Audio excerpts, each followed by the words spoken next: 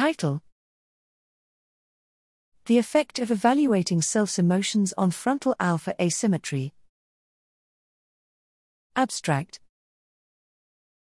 In this research to assess emotions from biometric signals, participants are asked to evaluate the emotions they subjectively experienced in order to confirm whether the assumed emotions were actually elicited. However, the evaluation of emotions is not routinely performed in daily life, and it is possible that this evaluation may alter biological signals. In 3 studies, evaluation has been shown to activate the amygdala, which is said to be related to emotional expression.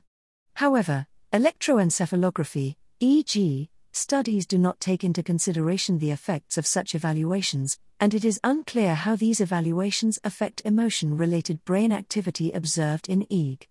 We hypothesized that emotion evaluations would amplify emotions and alter frontal alpha asymmetry, FAA, which has been shown to be related to emotional pleasantness and unpleasantness. We suspect this is because in order to evaluate one's emotions, one must pay attention to one's internal state, and this self-focused attention has been found to enhance the subjective emotional experience.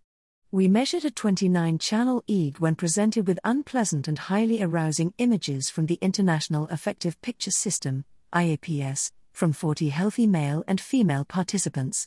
The results revealed that FAA was significantly lower in the condition in which participants rated their own emotions compared to the condition in which they did not.